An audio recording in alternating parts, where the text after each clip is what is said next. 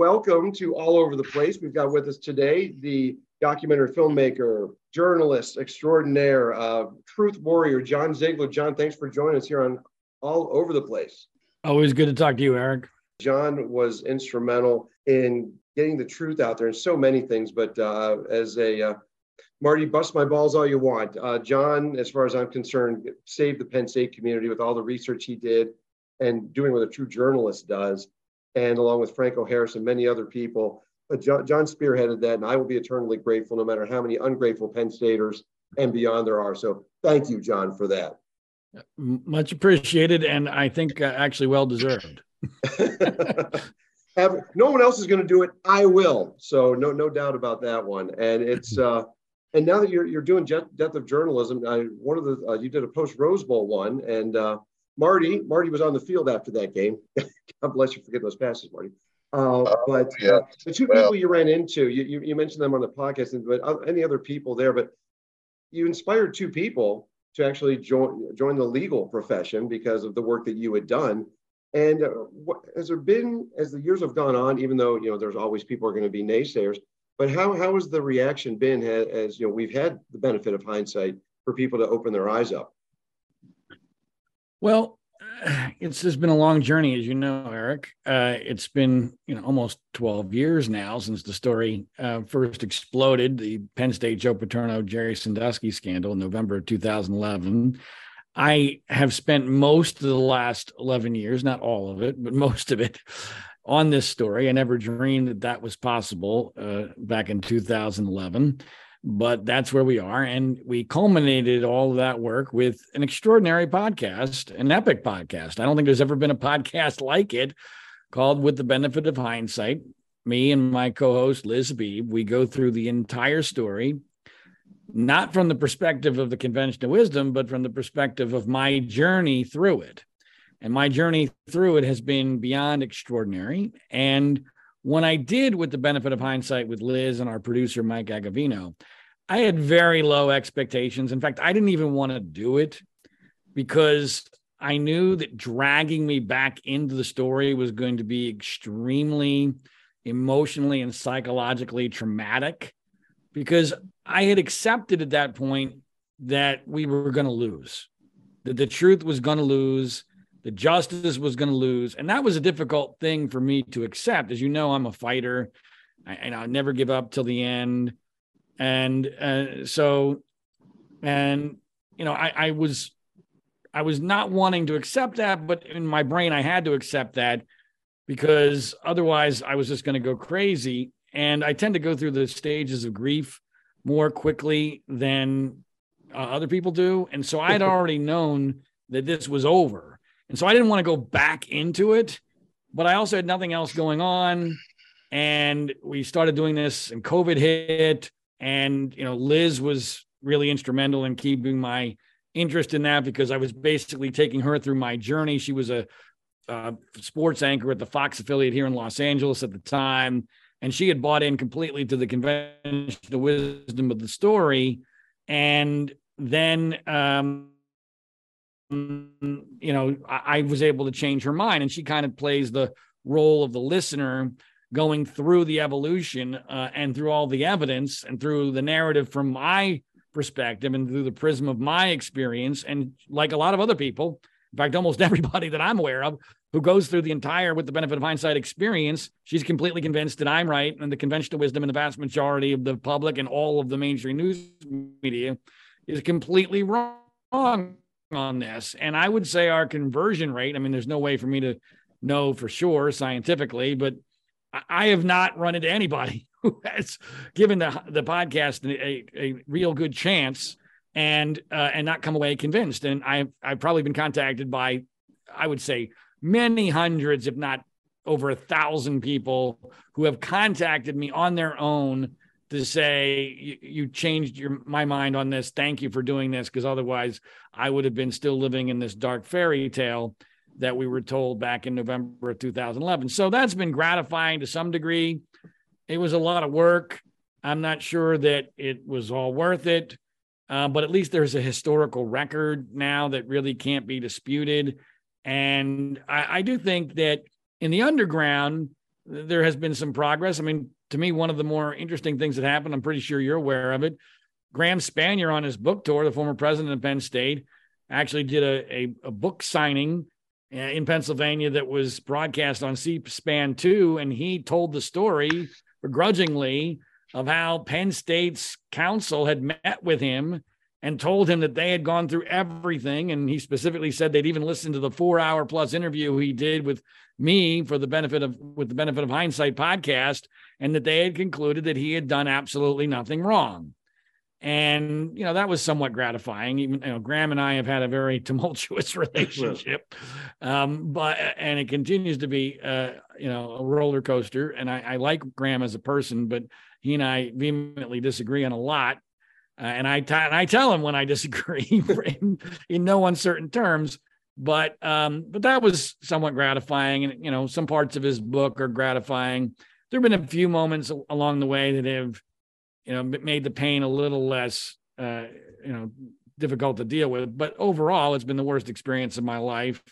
I've had a lot of bad experiences, but this professionally by far is the worst. And so, it is what it is. It's an amazing piece of work, but it gets ignored by the media, certainly in this day and age, because that's not the world we live in anymore. Well, I know we've got one convert in this room right now with actually two. Marty has been a great friend who's been patient enough to listen to what I've been able to bring, thanks to you educating us. And I know Marty's listened to the podcast and he's passed the information along with the benefit of hindsight. And I know, and with Dr. Spanier's book tour, he's been, and there's a lot of people that he's reaching that are getting the pendulum swinging where it needs to. Where we get with, the people who continue to bury their heads in the sand, I don't know. But I can't thank you enough for at least getting people's minds to crack open a little bit.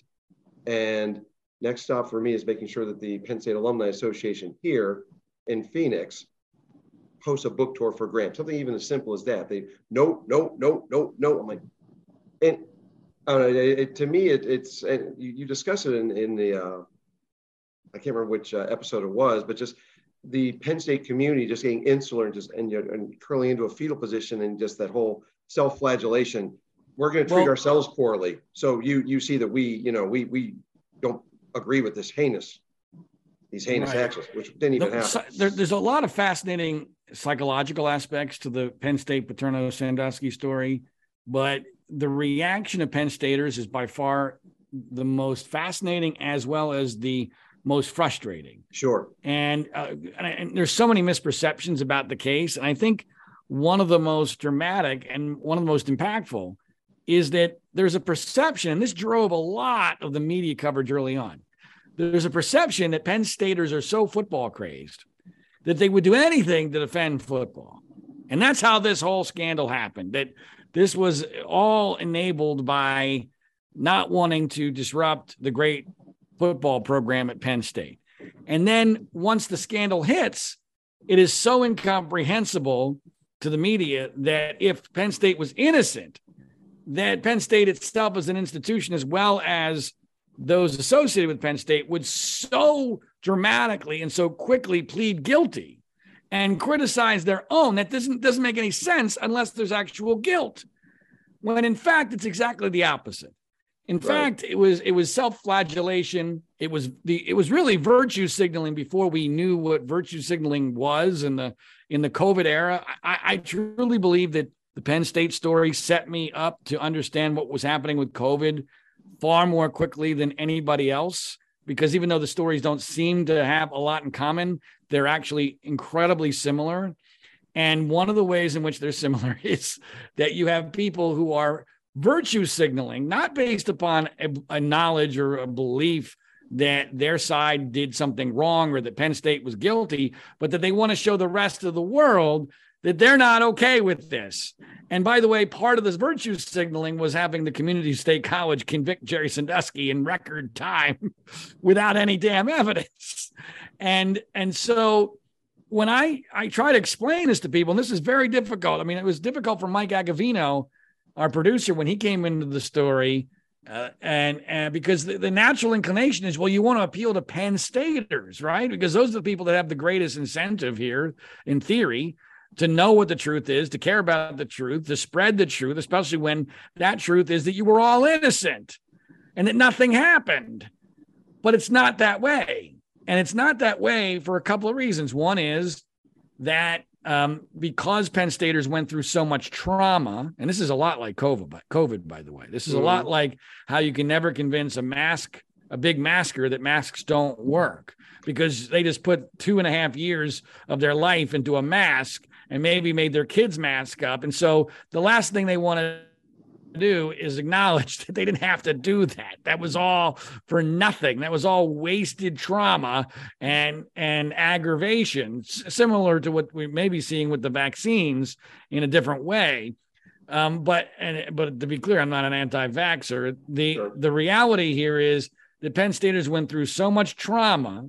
They went through so much trauma that they don't want to admit that they went through that for no reason. They don't want to admit that they got duped and threw 5 of their best people under the bus to their own detriment with no evidence and without any due process.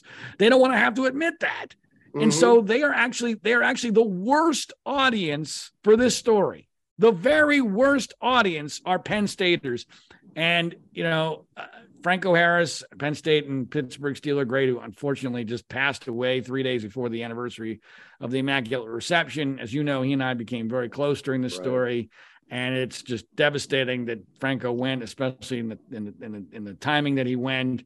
And I think about him all the time, and I very much miss him. But if there's one small, tiny little silver lining for me in the fact that Franco is no longer here, is that I no longer have to hold back on what I really think about Penn Staters.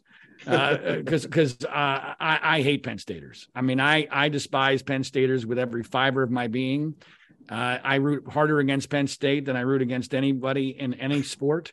I cannot stand what Penn Staters are. I despise them. And not everyone. Obviously, you're in a small group. I don't know what the percentage is. Maybe 5 to 10% of Penn Staters are not complete dirtbags or cowards.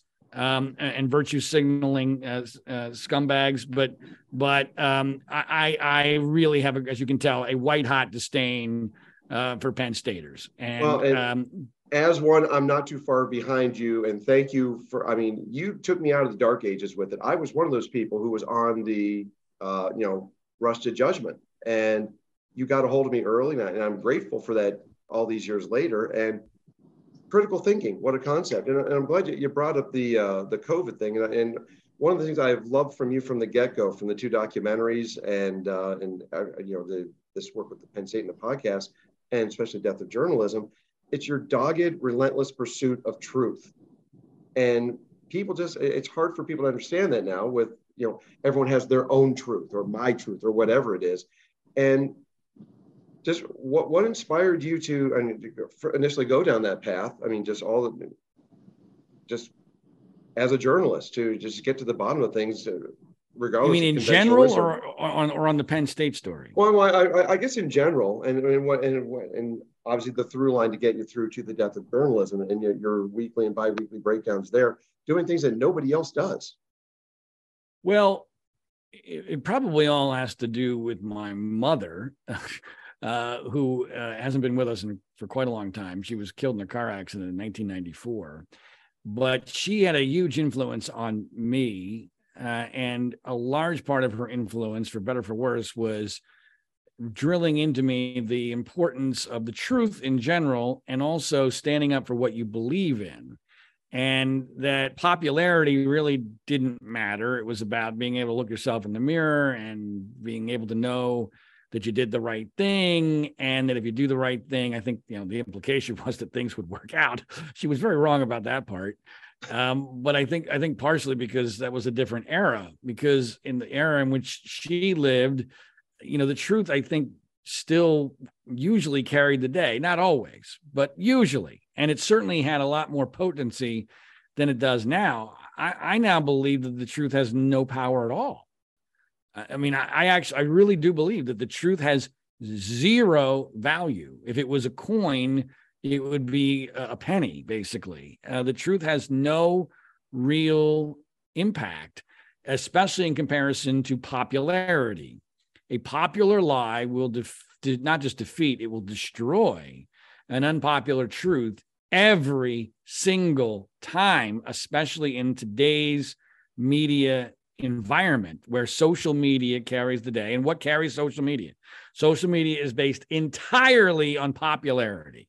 How many retweets, how many shares, how many likes, how many impressions, and what has it gone viral? And then if it goes viral, then other people pick it up. And if it's viral, then it must be real. It must be true. It must be valuable because that's all that matters. And if it's not viral, then it can't have any value because it doesn't matter if it's the truth or not. If it's not viral, no one knows about it, first of all. And if they do find out about it, it must not be real, because if it was real, it would go viral. That's the presumption. And it's not just not the truth, it's the opposite of the truth. And the reality is that, I think that is a fundamental change that has occurred. I don't think it happened overnight. I think COVID absolutely was the final nail in the coffin that made it beyond clear that the truth has absolutely no meaning. I mean, everybody knew masks don't work. And yet, here we are 3 years later, and no one has acknowledged they were wrong about masks. And there are still areas of the country that mask, and still schools that mandate masks on kids. I mean, it's just unbelievable. It's just unbelievable, even in this, very strange age in which we live. And so I am very despondent on the truth issue. And I guess by the time I realized that truth has no power, meaning, or value, it was too late for me in my life. So I basically had put everything into, I'm the truth guy. And so now I'm just going down in flames until, there's nothing left to give, because I've gone down this path of pursuing the truth too far to come back now. There's no going back now. After you've declared Jerry Sandusky innocent against the entire world, literally the entire world, there's really no turning back from that, even though I'm 1,000% sure I'm right. And as are people who finish with the Benefit of Hindsight podcast. So, and as far as specifically the Penn State story, well, at that time I had a legitimate career as a conservative documentary filmmaker. I had produced 2 documentary films. The previous one had debuted on the Today Show in a very contentious interview with Matt Lauer in the prime 7:30 slot. That was about the 2008 presidential election. And I was looking for a new project, and I was looking at what was happening in State College, Pennsylvania, from the perspective of what the hell is going on here with regard to Joe Paterno. I didn't even care about Jerry Sandusky. I barely remembered. I had a memory of him as a football fan, but not a strong one. And I was never a huge Penn State fan, or didn't hate them like I do now. I, admired them, admired Joe Paterno. I've been grown up in the suburbs of Philadelphia. I had never gone to State College, but I'd been to a Penn State game or two at the old vet in Philadelphia when they would play Temple, and I would root for Temple. And so I'm looking at this, and as you know, Eric, I have a very good BS detector, and my BS, the best, folks, the best. my BS detector is immediately at a 10 on just the story involving Joe Paterno, having been told of the rape of a child in a Penn State shower and passing it up the food chain and basically never doing anything about it. I mean, that was just a preposterous story. I didn't need any details to know that's a story that is preposterous. Now, sometimes preposterous things happen. Sometimes O.J. Simpson kills his wife and her friend, who just happens to show up at the house at the absolutely wrong time. Yeah, but guess what? There's a ton of evidence to support that. And here it was obvious that there was no evidence. There was no logic. It made no sense. Sandusky wasn't even an assistant coach at the time. There was at least a 10-year delay.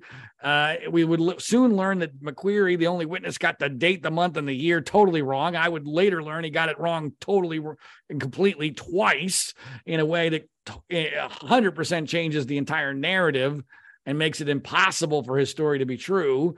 And so that I was very upset by this. I was like, if this can happen to Joe Paterno, then this can happen to anybody.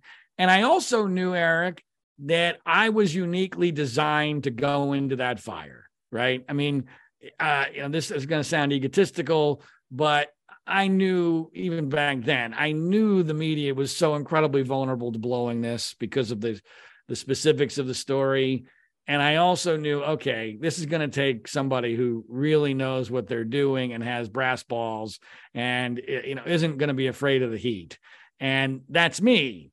And so if there had been somebody else, I've said this 100 times, if there had been somebody else, you know, that was as qualified or more qualified to do this, I would have said, please take this, go in there, go in the fire and save them, because this is bullcrap.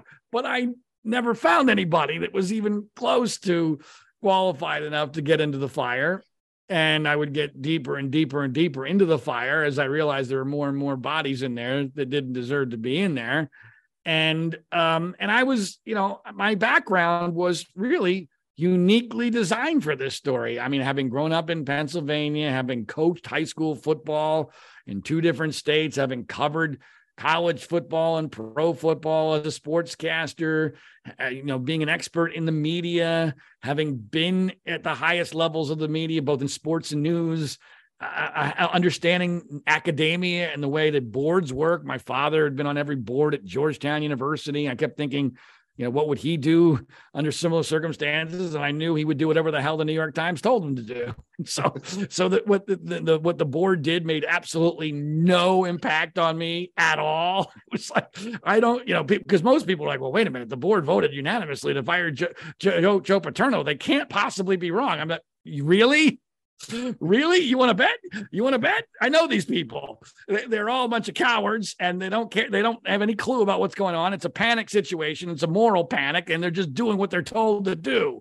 And I would later find out I was 100% right about that. And so, and there were other elements of the story that I think kind of made it, uniquely designed for me to be able to withstand the heat. I mean, that's the main thing. You got to have somebody who just does not care about what people think of them.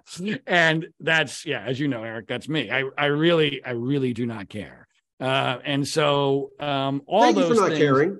Yeah, well, yeah, I know. it doesn't help a lot in a lot of different areas, and it's a major problem. I It's a major problem hope. for my wife, I can tell you. Right. But I'm so still convinced, though. I said this a while back, and I know as a Philadelphia area guy, the Rocky analogy, just like when Apollo Creed told Rocky, "Oh, you don't listen to it." And Paulie says, "Don't listen to those guys." Apollo says, "No, do listen to them. They're all going to owe you an apology at some point." And I'm convinced there will be people apologizing to you at some point. I don't know when. Won't be that. I don't know how gratifying it will be. But I just like the pendulum, even when it swings a little bit in the right direction, it makes up for, the I would like to believe you're right, Eric, but I can assure you that you're not. Well, you're the eternal pessimist. I'm the eternal optimist. No. I'm not the eternal pessimist. I'm actually the delusional optimist at times. But whenever I'm pessimistic, I'm always right. So, I just don't think this world is designed for this story. I just don't think there's just no path for it ever to be fixed, especially when Graham Spanier knows that Jerry is innocent and he has a book out and saying that would create a lot of attention for his book. And he's unwilling to do so, even when I confront him about it, and he won't even push back that I'm wrong. It's not like he's denying that what I'm saying is incorrect, or that what I'm saying is correct, that he knows that Jerry is innocent. When he's unable and unwilling to do that, Eric, we're living in a world where there's just no way to fix this. If we were going to fix this, Graham Spanier would be telling the truth about what he knows, that Jerry Sandusky is in fact innocent. And he's unwilling to do that because he's a virtue signaling liberal who doesn't want to get kicked out of the remaining clubs that he's still a member of. Well, I'll give you some of that. All right, fine. I'll be a little bit more delusionally optimistic in your club, but I still, as my dad says, I like to swallow the happy horse shit too much. So that's good. Good for you. It's probably I remain somewhat with it, but it's a nice place to be, Eric. I wish I could be there with you because my psyche would be in a lot better shape. I know. Well, I wish some of it on you, but I do know that the doggedness has led you down to the death of journalism, and I love the breakdowns that you do on that, and especially the one you did early on. Can't remember which episode it was, but just breaking down there's no longer broadcast; it's all microcasts and all of that. And with the death of journalism, because it's something that's not as toxic as the Sandusky story movie, what's the feedback been like with death of journalism episodes now that you're on episode 33? Well, as we taped this, I just taped episode 34 this morning. Okay. I mean, people seem to like it. It hasn't gotten the level of popularity that it would need to get to be a rousing success. I mean, it's in the top 1% of all podcasts, which I guess is good. But I mean, it probably isn't doing well enough right now from a purely popularity standpoint to sustain itself, deep into the future, because it's a lot of work. And it's draining as hell. I mean, when I finish these 2-hour episodes, I mean, I do these in a very different way than anyone else does a podcast. I mean, I'll give you some, and I don't know if you care, but I'll give you some insight. I mean, I don't know of anybody else that does a 2-hour episode podcast where they hit record and they just start talking with a couple of notes and they pause for sound bites to be inserted in the production afterwards. But basically, if I might pick up once or twice if I screw up a name or something, but that's all I do is I just talk for an hour and 45 minutes usually. And hopefully it's somewhat coherent at the end of the whole thing.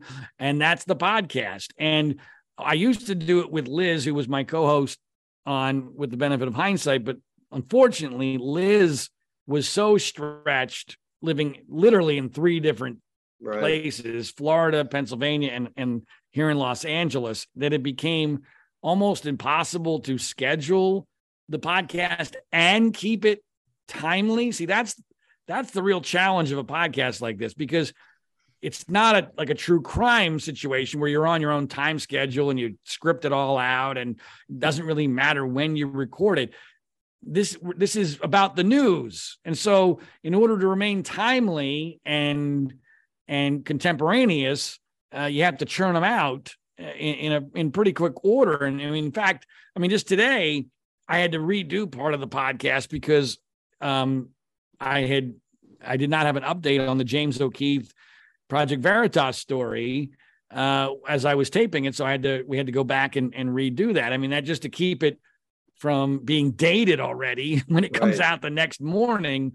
And so, I'm not a celebrity. I don't have access to a massive audience. We have no promotional budget. So I don't know what the future of that is. At times I like it. It's definitely what my career has been all about, has been exposing the death of journalism. And we do so, I think, in a unique and compelling fashion. I think I understand what has happened with the news media and can predict. I can both analyze what's happened and predict what's going to happen next better than anybody else, because I understand the media so well. And it's partially because I've been in virtually every aspect of the news media at both the highest and the lowest levels. And so I know where, how the sausage is made. I know where the bodies are buried. I know a lot of the players personally still to this day. Or I know people who know the players, and I would say that almost every episode you're going to hear something, at least one thing, maybe more than that, on that particular episode that you've not heard anywhere else. That's always my goal, is that you're going to hear something from me about something that's relevant in the news that you won't hear anywhere else. And I'm able to do that because I tend to have unique views anyway. I'm the last living conservative who was anti-Trump and anti-COVID hysteria. I'm the last one on the planet. There's no one else in that club. That club can meet in a phone booth if phone booths still existed. And so I think that gives me an interesting and unique perspective.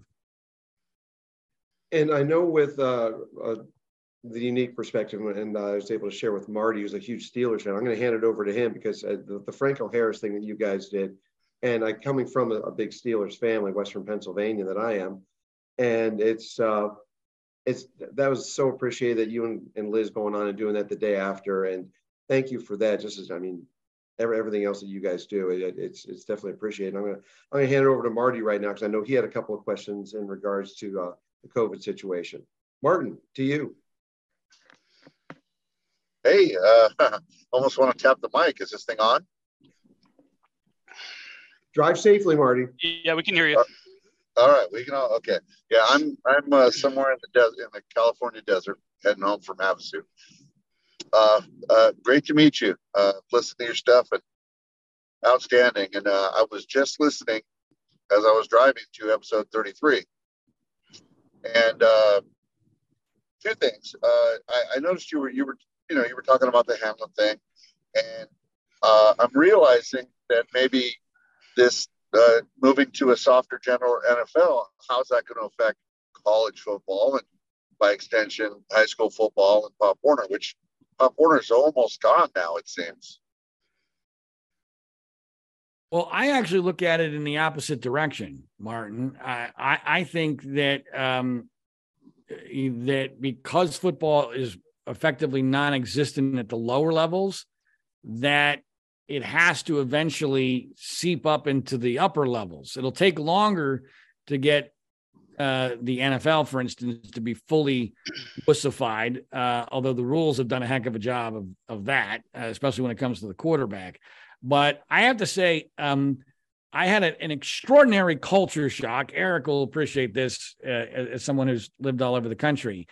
I never played football. I went to an all-boys small Catholic school just outside of Philadelphia that was a basketball school. We didn't have a football team, and I was never going to play football anyway because I was a scrawny little kid, back when it mattered. I only grew in college. And so, but I did coach, bizarrely. I coached a freshman high school football team in Ocean City, New Jersey, where we had a really good program, and we had a very good team. We only lost one game that year. And that was in the late, I think it was 1990. I guess that was the first year. Maybe it was 1989. But it was, a totally different era. And that was real football. And, rock'em, sock'em, old school football. And I never coached again until 2010 in Southern California. Now, granted, the school where I coached, it was a very upscale private school, which is going to definitely increase the wussification threshold. When the kids are super rich, they're going to be softer. But this was a legitimate football program, small school, but another team on the varsity level that did very well, only lost 2 games. We won a playoff game that year.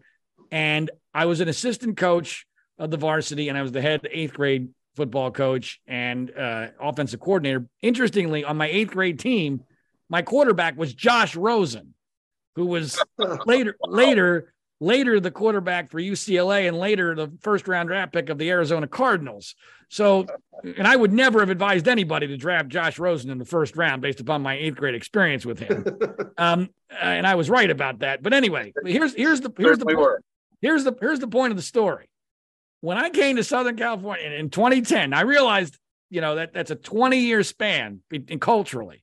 But New Jersey to California, I'm even grading for New Jersey being tougher than Southern California.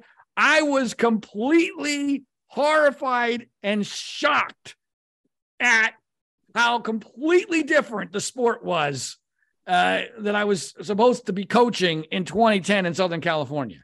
I mean, it was almost night and day. The kids were complete wusses. They had zero fortitude. There was no contact. There was no tackling. It was almost as if it was non-tackle football. This is varsity high school football from a team that would end up winning a playoff game. I mean, it was astonishing. And I don't think that it's a coincidence that, as goes California, goes the rest of the country in almost everything. And these wussification things tend to start in California and then migrate their way out. And I believe from my experience that this probably started to gain a foothold, this wussification in California at the high school and the lower levels. And, partially because parents being afraid of concussions and injuries and all that. And it's not a coincidence that over the last 20 years, ever since the USC dynasty broke up, that college football in California has sucked ass. That's not a coincidence. I I mean, it's because now, granted, obviously some of the players come from outside of California, but your recruiting base is still California, and you can't compete against the Southeastern Conference when you got a bunch of kids that never played tackle football. They played this facsimile of tackle football, and so it is not a coincidence that almost every national champion in the last decade has come from the Southeast. Because that's where you're still allowed to play real football as a kid, from the time that you're, 10 years old and up. And in California, that's not the case. So unfortunately, I believe that's as goes California. That's where the rest of the country is going to go. And I think that Southeastern dominance will continue as long as they're able to maintain their ability to keep the wussification from, gaining too much of a foothold.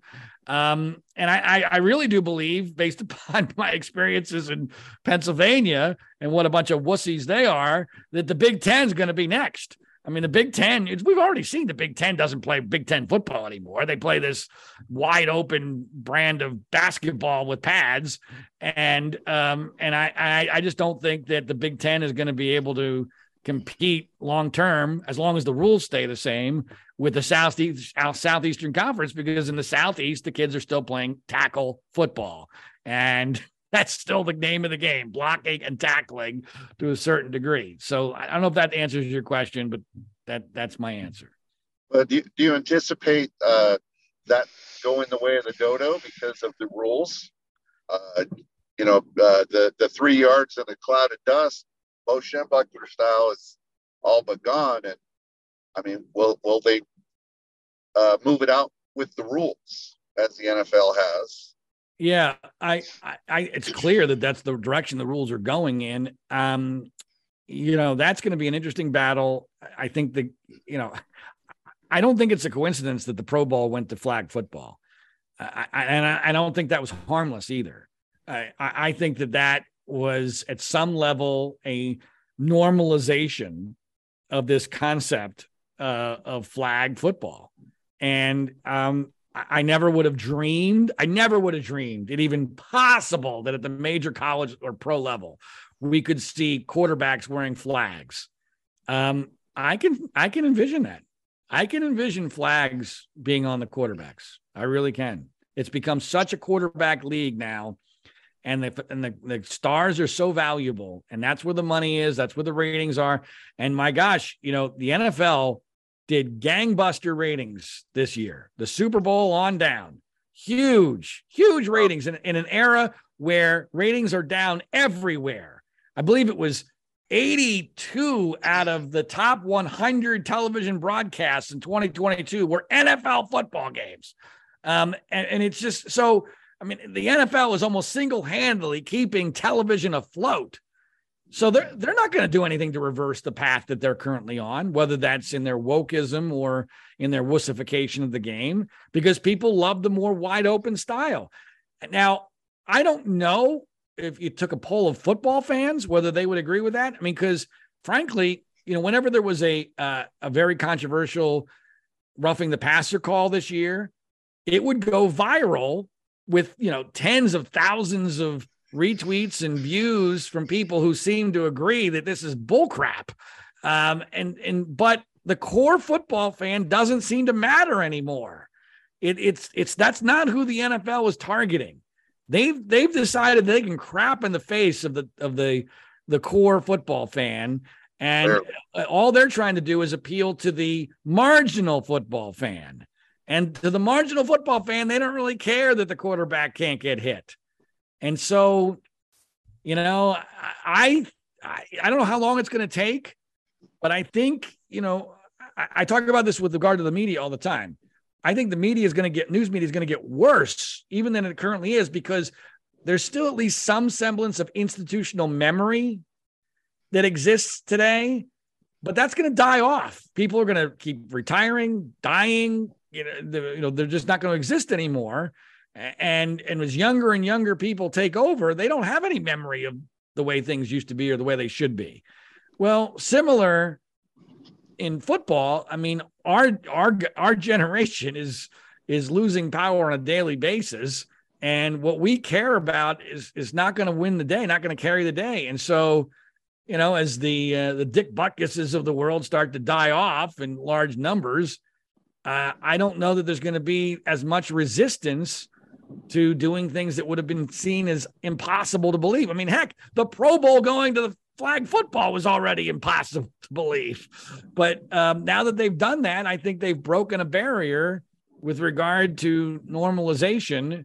And so I basically think that football is headed towards basketball and pads. I think scoring wise, contact wise, I think that's where we're headed. And so, follow up to that, do you think that encapsulating everything you just said, how do you think that relates to other parts of society where you hear things like toxic masculinity and boss bitches, and it's starting to become unpopular to be just a regular guy. This seems to be one of those cases of the weaker you make men, the easier they are to control, and this seems to be tied in with it. I agree that this is all tied together, that the demonization of toxic masculinity is clearly part of the hatred of football. I mean, liberals, I really wish liberals were 1/10 as good at governing as they are at destroying stuff. But when they target something for destruction, they are really good at it. And they hate football. They hate everything about it. They hate the toxic masculinity. They hate the fact that, the stronger team usually wins, that the losing team often ends up injured. They hate the cheerleaders. By the way, maybe I'm being paranoid, but I've even noticed that, and this is bizarre to me because I don't see what their self-interest in this is, but I've even noticed, because my 10-year-old daughter is huge into the Dallas Cowboy cheerleaders, television never shows cheerleaders anymore, because I think teams don't have them.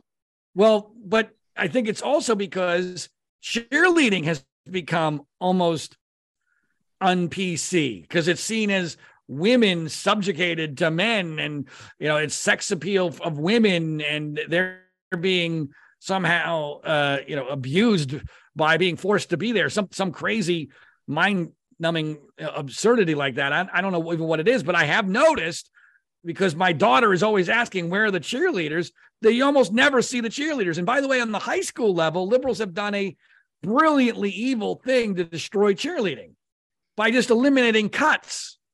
And if you eliminate cuts, that means everybody can be a cheerleader, which means it's no longer a privileged position to be a cheerleader, which means that it's not just the pretty girls anymore. The ugly girls can be cheerleaders. And as soon as the ugly girls can be cheerleaders, it's no longer a prestigious thing. So then the pretty girls don't want to be cheerleaders anymore. Now, all of a sudden, being a cheerleader goes from being a position of honor to being, oh, you're a cheerleader. Oh, and that's really where and then, so once you kill that, I mean, I really believe, much like tackling and blocking, the Southeastern Conference college football will be the last place you still have cheerleaders, because that's the last place you're still going to have girls and women growing up to want to be cheerleaders, much like what they did with Miss America. They killed Miss America in much the same way. And so, I don't have, I realize, as Eric says, I'm a pessimist by nature, but I don't have a lot of, here's the one thing I think that here's my optimism on this point. I think that you have tens and tens of thousands of years of human evolution on your side when it comes to masculinity, at least being able to hold on. You see what I'm saying? In other words, I find it hard to believe that in one generation, we're going to erase all of our DNA that is built in, that, masculinity has a value to it. I find that I don't believe that even woke culture is going to be able to completely defeat that. And I think it is possible we could see the pendulum swing back slightly in the other direction. You can't see that pendulum swing back in the realm of race, because in the realm of race, as the pendulum swings in the direction it is currently going in, every point you pass, you're determining that the point you just passed is racist. So you can't then go back and go, no, this isn't racist anymore. But with masculinity, I think there's at least a chance that that pendulum swings somewhat back in the other direction simply because of human evolution. War may help that swing.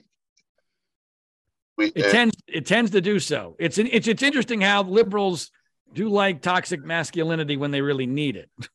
Oh yeah, they call that toxically masculine cop to come save them because she knows he will. He'll throw himself into the fire so that we can have this society. Well, I will yield my time here momentarily, but I do have one more question for you. Do you intend to do a more deep dive into the pandemic, or the COVID, we'll call it an event? Do you plan to go deeper and wider and maybe do something in that regard, like you did with maybe 9/11, or the Sandusky thing's a good example? Well, the second and third episodes of The Death of Journalism go pretty deeply into the alternative narrative on the COVID insanity, or panic, as I like to refer to it. But I agree that there's a lot more meat on that bone. I have proposed to a couple of different conservative media outlets documentaries on this subject. I believe that the working title was Panic, Propaganda, and Politics, the counter narrative to the COVID pandemic. I think that was what I wanted to call it. I like it. And yeah, I mean, I liked it a lot too. I got nowhere even though I was dealing with the very highest levels of both conservative media outlets. I'm not really sure why that happened. My guess is it wasn't a substance issue. These tend to be dysfunctional outlets in general, and money's always an issue. I would love to do something like that. My guess is it won't happen, frankly, because I think it's probably a little getting to be on the little too late side. I think it kind of depends on whether or not DeSantis wins the Republican nomination. If DeSantis wins the Republican presidential nomination, I think the story has legs. But if he doesn't, I think, since Trump is part of the problem on that, and Biden's certainly not going to be somebody that wants to revisit it, I think that that'll be in the dustbin of history, the entire COVID panic.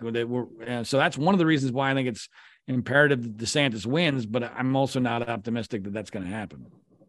Yeah, I kind of leaning in your direction. It just doesn't look like, like you had said earlier, people don't want to admit that they were fooled.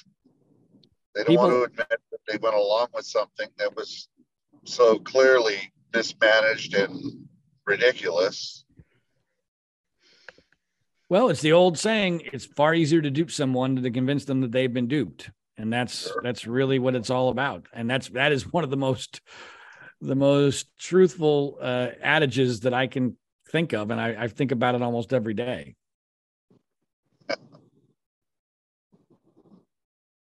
And Jim, anything from up in the Pac Northwest? And I'm glad that the windstorms have died down enough that you're able to join us tonight. So yeah, so far we have full hull integrity up here, but we'll see what happens. One quick question. It's kind of related to Marty's question. On your most recent episode, you talked about what happened to Damar Hamlin, and obviously just the latest in a long line of athletes that are, young athletes in the prime of their lives just collapsing.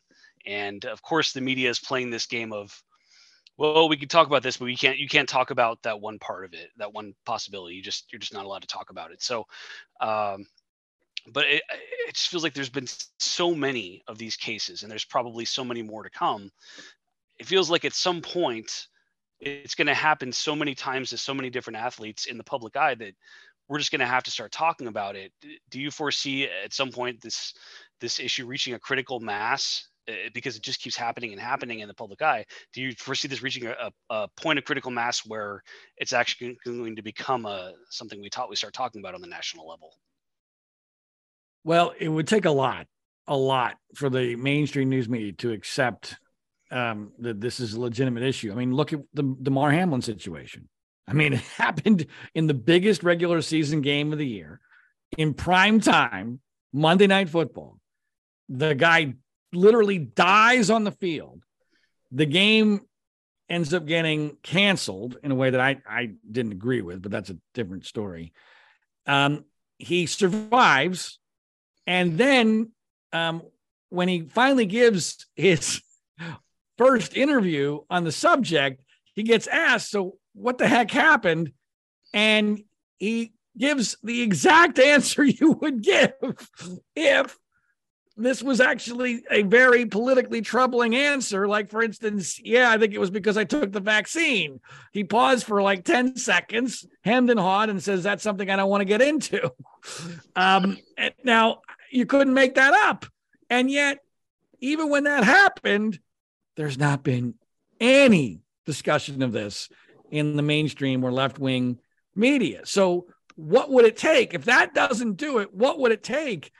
And I really think, unfortunately, it would take a couple of more similar circumstances to happen in high-profile situations. I mean, one just happened in Belgium, where a Belgian goalkeeper died on the field from cardiac arrest after making a save of a penalty shot. And like Hamlin, that was not commodia cordis. I mean, we now know that it was not commodia cordis, as Dr. Fauci told us with regard to Damar Hamlin. Otherwise, we would have been told that definitively over and over again. They've dropped commodia cordis because it wasn't commodia cordis. Well, we knew it wasn't that as soon as Fauci said it. Exactly. As soon as he was positive, yeah, it was a good bet that that's not what it was.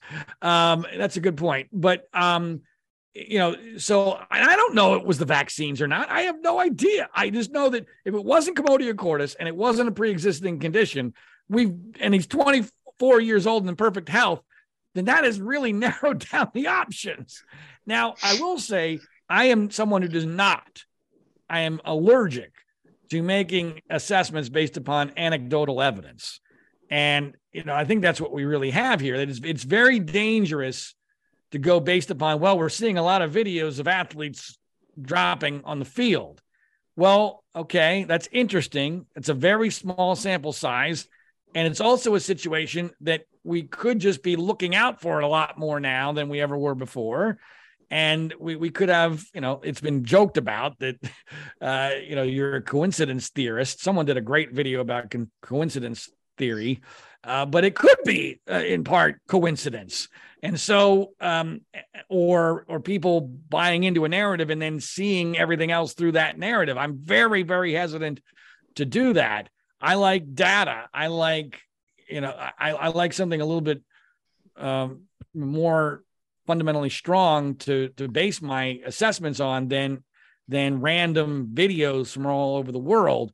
But I will acknowledge that, certainly the Damar Hamlin situation was extremely unprecedented, and that there seem to be other situations that are similar. I'm at the level right now of I want there to be strong questioning, which I know the media is never going to do. I mean, Michael Strahan did a decent job, if only by accident, with Damar Hamlin, but there was no follow-up.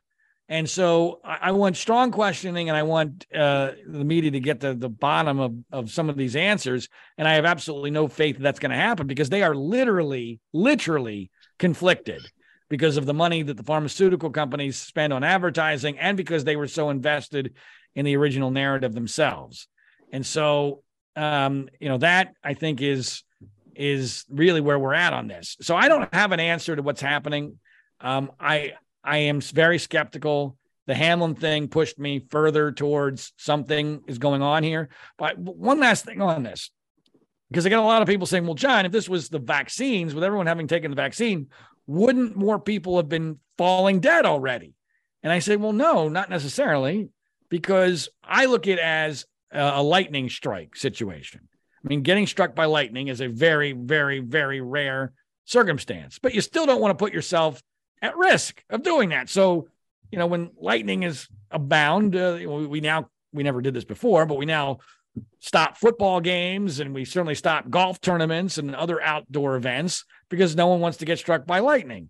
And under, what seems to be the theory of the vaccines influencing this, basically what you're doing is you're increasing your chances of getting struck by lightning. It's still going to be a very small number of people, but it's a risk that wasn't needed because the people that are being struck by lightning had no need to take the vaccine to begin with because they were not vulnerable to the virus because it doesn't kill 24-year-old athletes. So that's my view on that.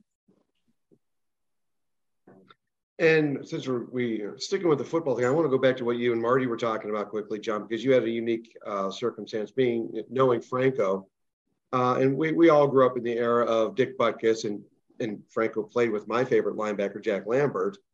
In the grass meant how far the linebacker was going to bury the quarterback's head in the turf.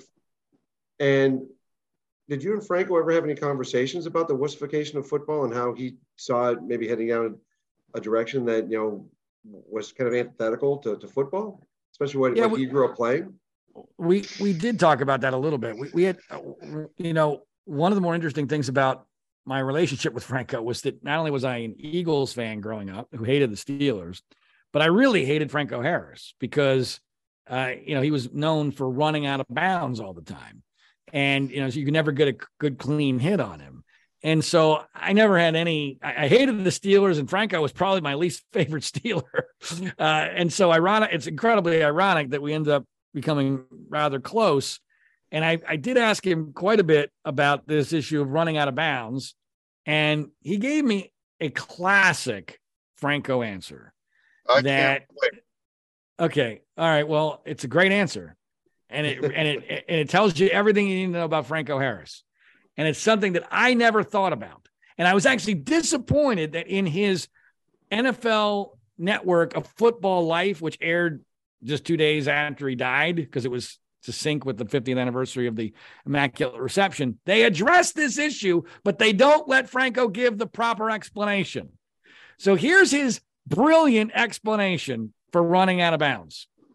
In the old days, most football fields were crowned, meaning, for the purposes of water getting off the field if it rained, right, for drainage.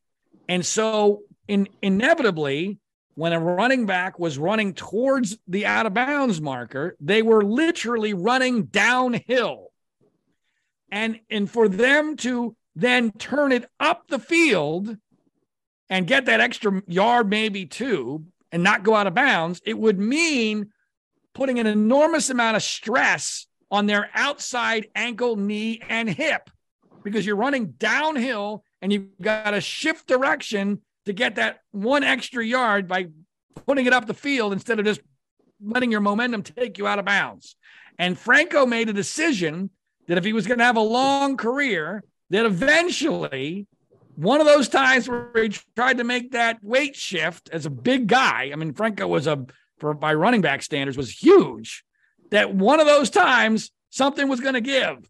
That an ankle was going to give, a knee was going to give, a hip was going to give, and that this was a bad business decision, basically. This was he was playing the percentages.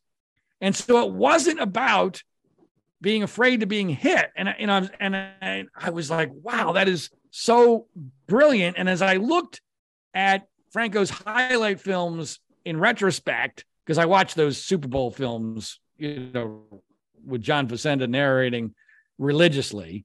I love those things. And it's clear that when Franco is running up the middle, he has zero concern about avoiding contact. It's only when he's going out of bounds where he has that momentum, and he knows that if he tries to shift that momentum, he's making himself vulnerable to a leg injury, that he does that. And I thought that was classic Franco, that he had thought all this through, and it was a brilliant decision because he had this very long career. And, oh, by the way, he still had his wits about him when a lot of great NFL running backs did not, or at least he had, both his ability to walk and think. And so he made the right decision. I mean, he ended up with four Super Bowl rings, a yellow, gold Hall of Fame jacket, all sorts of records, and he was still able to walk and think right up till the day he died. So he completely changed my mind on that. And I thought it was classic Franco, and he was one of the wisest men I'd have ever met, even in situations where I thought he was wrong. He'd always thought it through, and he changed. You know, Eric, you know how difficult it is to change my mind on anything, but Franco changed my mind on a few things, and that was one of them.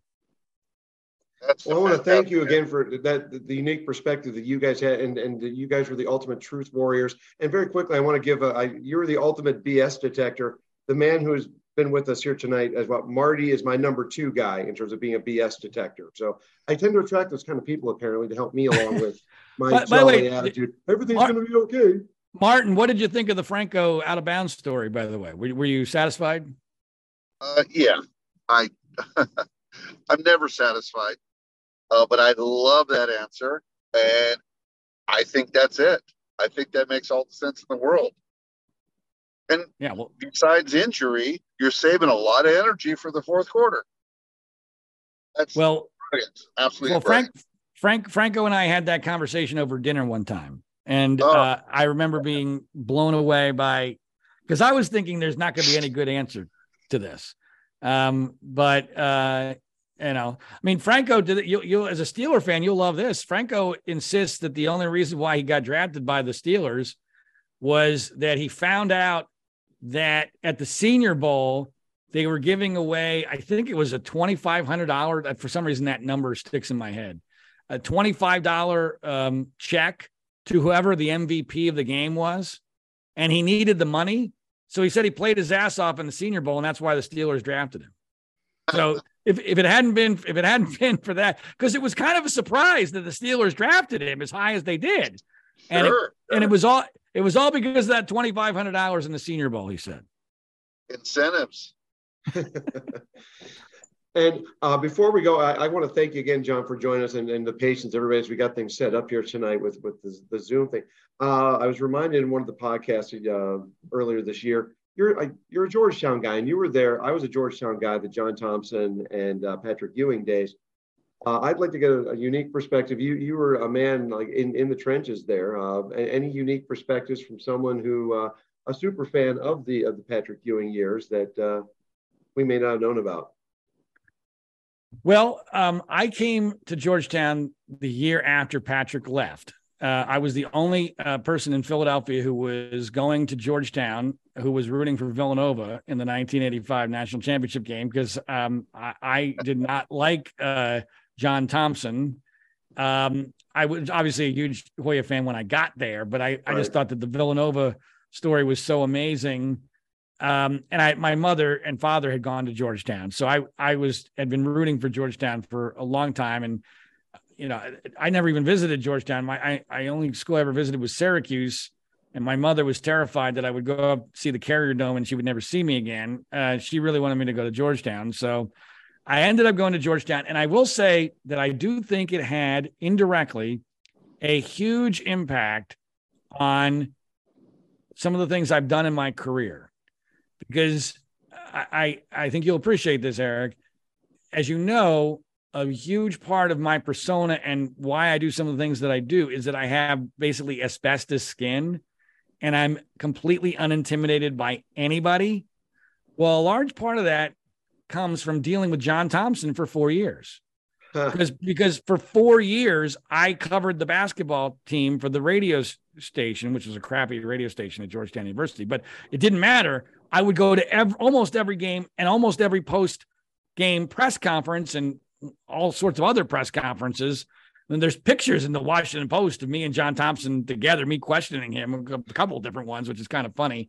And I have to tell you, that was a great learning ground. I mean, that was a great place, because if you could endure John Thompson, right? If you weren't intimidated by John Thompson, you weren't intimidated by anybody, because he was literally the most intimidating presence in all of sports. And so here I am, a 19-year-old, skinny white kid who's no experience in this, and I'm questioning John Thompson, after Georgetown basketball games, when sometimes he clearly didn't want to be questioned.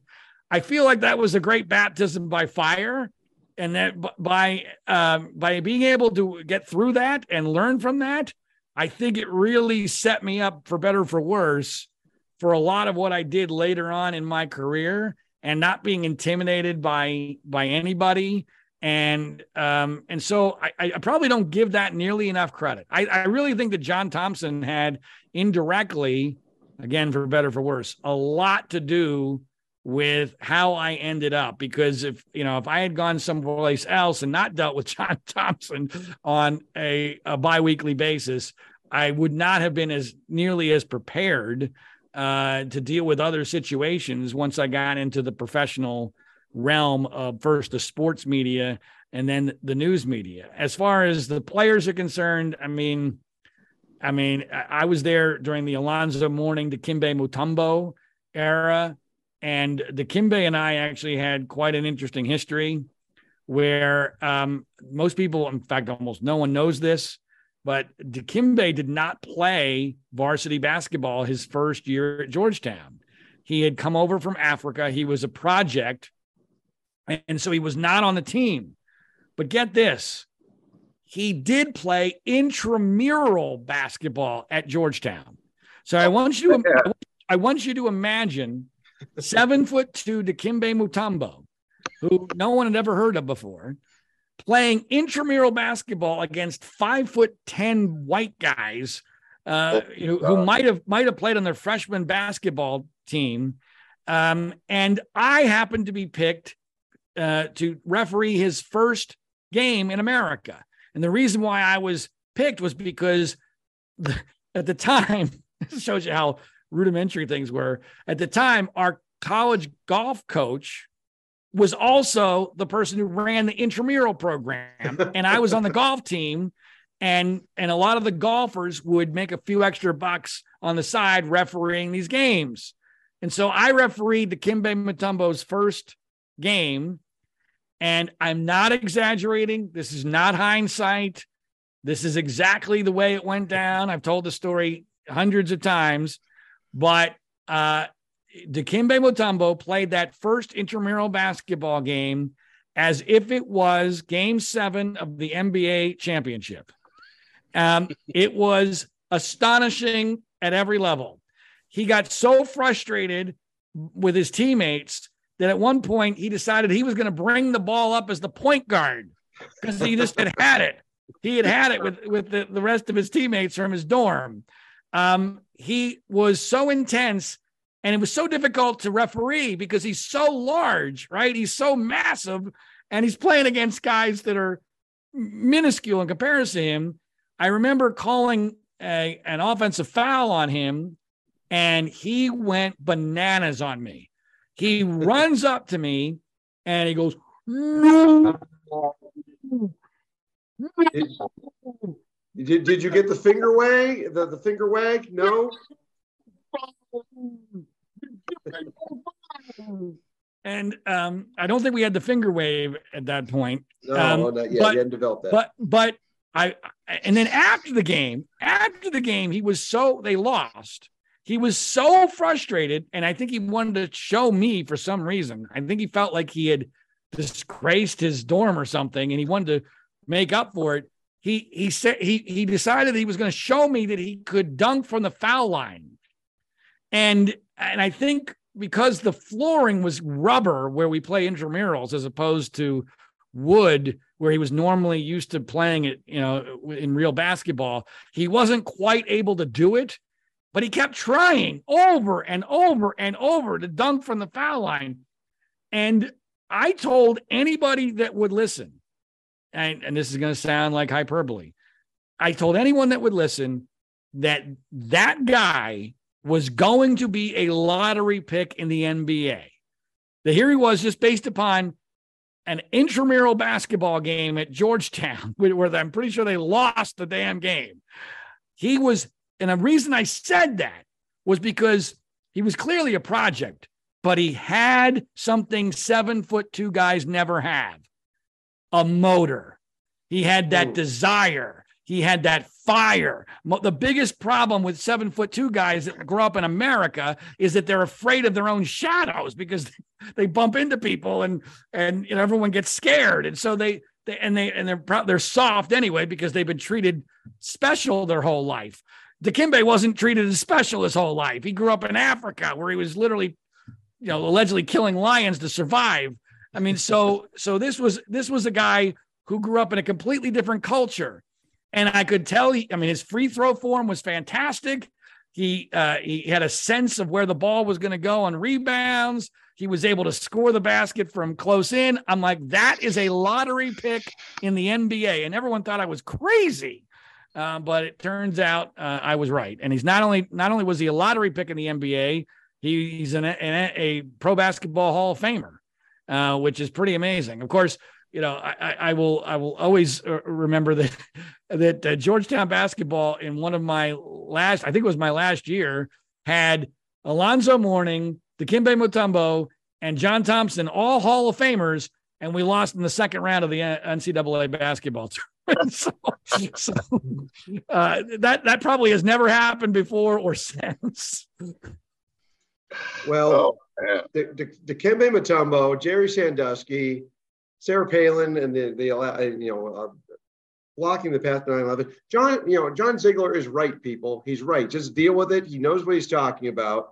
And again, John, thank you for everything that you do and continue to do. I appreciate it beyond words, and grateful for you stopping in here to talk with us on All Over the Place. And folks, don't forget to check John out.